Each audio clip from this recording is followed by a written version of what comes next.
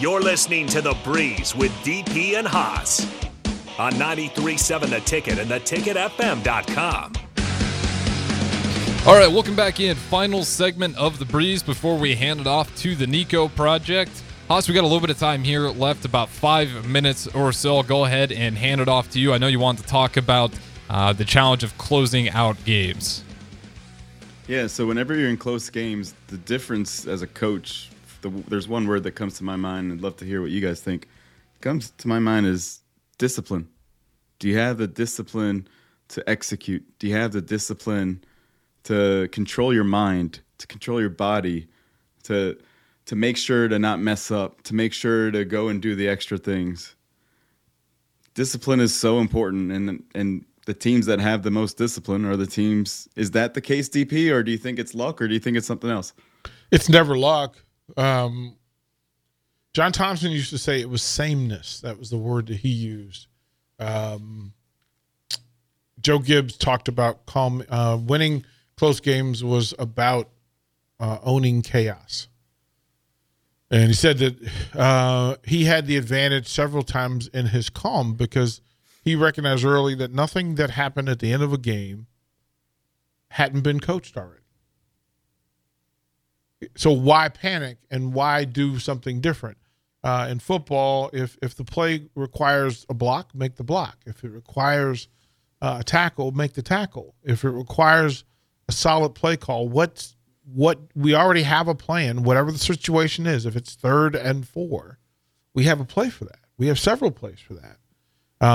Then the circumstance shows up, and then people become chaotic because, now time's an issue. But the rules don't change based on time left. It's just being present. I need a first down, but I've only got 17 seconds. Okay, that's an extreme. He goes, but how rare is the extreme? It's very rare. So if we do everything that we normally do, and that sameness that John Thompson talks about is it a good shot? Is that a good shot? If you've defined what a good shot is, then those rules still apply in critical situations. Mm-hmm. If it's a bad shot, why are you taking it? If it's a bad shooter, why are you taking it? Now, the extremes are you have the ball in your hand with 1 second left and you have to shoot it. But there's a rule for that too. Shoot it. That's really he said you get into fouls and you get into penalties in football. You get into different at-bats, different defensive plays. He goes, quite frankly, if you trust your people and that you trained them and giving them not only taught them plays, but you taught them how to play. And if I've done that, then I don't stress in those moments. I don't stress in critical moments. I already know what I'm doing. And then it becomes, hey, if I didn't go over that situation, that's on me as a coach. But if you're a coach in a position of priority and focus, like you've been at a high level, I don't know how you got to that position without knowing that that's a thing that you need to train. Yeah. Where I think go ahead, Harrison. I was going to ask, DP Haas chime in on this one as well. The stat, I'm sure a lot of people have already seen it. It's been going around like crazy. Every time Nebraska loses a close one, this one comes up. In the past 28 games or 28 drives where Nebraska was either tied or within one score, they've only won one time. I have 28 game-winning drives, quote-unquote game-winning drives.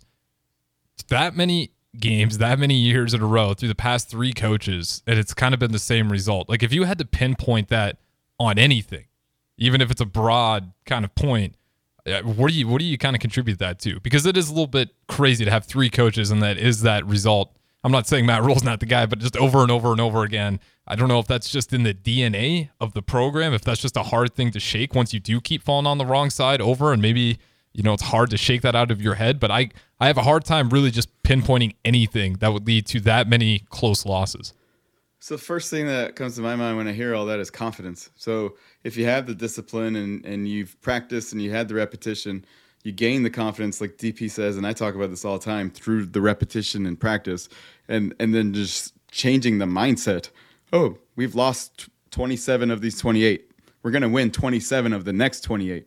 And if we just execute and do the things that we're supposed to do and be disciplined, not turn the ball over, not get a dumb penalty, not make these little mistakes, just do what we do and have the mindset, we're going to go drive and we're going to go win this game. It's easier said than done. I imagine professional coaches are saying these things, but that's the first thing that comes to my mind. I'm not losing this game. Yeah, No chance. It's here's the situation. Here's like you've scouted the team. And in those critical moments, you've already played the game. So you have tendencies in play. You know what the matchups are. You know what works. You know what doesn't work. At that point, just do what works. Like you get. I never have a problem with a coach who did a thing that they've always done in a critical situation because they had a reason to. There was trust built in. They had experience and knowledge of. The issue with the Seahawks in the Super Bowl was you did a thing that you don't normally do in that situation, right? You went outside of the norm and outside of your knowledge of, hey, we know how to get a yard. You got 12 plays, all with number 24 next to it, right? Like you can go through and do that. It's when coaches get cute. Cute gets you beat. When coaches get fancy. When coaches get outside of the moment.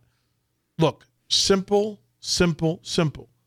Go with the sameness. There's throughout the course of the day, you had 4 plays that gained 5+ yards. It's just crazy. That Seahawks one too. Yeah, you had 5 plays that you got it. Can you imagine their face realizing it's not Marshawn? He doesn't have the ball. Thank you. Like, what are you doing? And we see it all the time. And then it's just, if it's the right thing, do it. Like they said yesterday, well, there was a replay and we didn't really know that we should because of the time and situation. No, if you thought you were right, you saw the arm go forward with the ball in it, then throw the flag and demand that they look at it. If you're right, like that's the rule. You know the rule. You saw the play out. There are too many times you think about. I mean, I forget. I don't know why I go blind with it, but there's certain football coaches. Oh, Ron Rivera with the Commanders was saying, "Well, it was right in front of me, but I didn't know. Nobody told me that was a play we should review." How do you not know that? It's right. Like the play was right in front of you. Ball hit the ground.